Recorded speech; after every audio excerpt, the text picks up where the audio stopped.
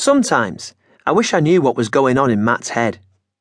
He's so poor at communicating, it's hard to tell.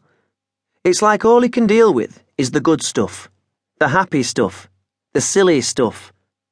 And when that's not an offer, he hermetically seals himself away. Like today, when I was sitting in the car crying because I'd found that ticket in the lining of Dad's coat. What does he do? Calls me Bubsy, like that's going to make everything okay, squeezes my leg, and then just leaves me to it. Even though most of the things Callie says are incendiary, at least she's honest about her feelings and lets us know them. And some. Owen, it's just a left luggage ticket from years ago, Matt says that night over a stir-fry. We only ever seem to have stir-fries. Quick, functional, healthy, no messing about. Very Matt. I know, but it tells a story. He tips his head to one side, and I know what he's thinking. Oh, here we go. Owen mopes some more about his dad, and I don't know what to say, so I try not to yawn and lose interest.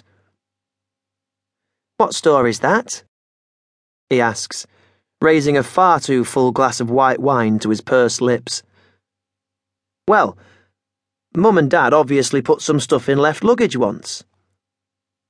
He nods, though I can see he doesn't understand. I know it's not earth-shattering, but it just brings things up, you know? He takes another swig of wine. Soon he will be slurring his words and leaving big gaps between each one. I'm too hard on him sometimes. It's a lot for him to cope with, I suppose. It might be easier if I was grieving properly. Her dad died and there'd been a funeral. There would be something finite about that. There'd be a grave, closure, forward movement. But there's not. There's the eternal question mark. I'm sorry, I say, sensing I'm confusing him rather than, say, wasting his time. You don't have to apologise, Bubsy. There we go again. Bubsy. As if that makes everything all right. He then frowns. Something is confusing him. Is it the demo tomorrow? We're taking part in a demo against a UKIP candidate who's coming to speak at the university. He has blamed the recent poor weather on the advent of gay marriage. No, that's next weekend. He hiccups, then nods, relieved. Then repeats, You don't have to apologise, Bubsy. I nod.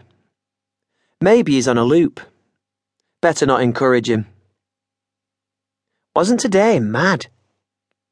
He says, incredulous, shifting the tone of our conversation and moving us on to safer territory. Mental, I say, for it was. And as if on cue, my mobile rings. I check the caller ID and answer. Hi, Mum. Owen, what's this about Callie being scouted for modelling? Mum is sounding impatient. Pleasantries have been dispensed with. No beating around the bush tonight. Yup, it's true. I bet she hasn't shut up about it. She's gone for a sleepover at some hideous posh girl's. She's phoned me. I think she's drunk. Rambling on about having the last laugh. What happened? Well, we went to the clothes show and... God, I wish I'd been home when you dropped her back. This woman started following us round and... Abba. Is she called Abba? She is. What sort of parent names their child after a pop group? No, she's African. It's a real name, just one B. Oh. Mum is suitably chastised. She's from Sierra Leone. Matt pipes up. Sierra Leone, I repeat. Well, her family are. She was brought up in Colchester. Bloody hell, you got a live story then?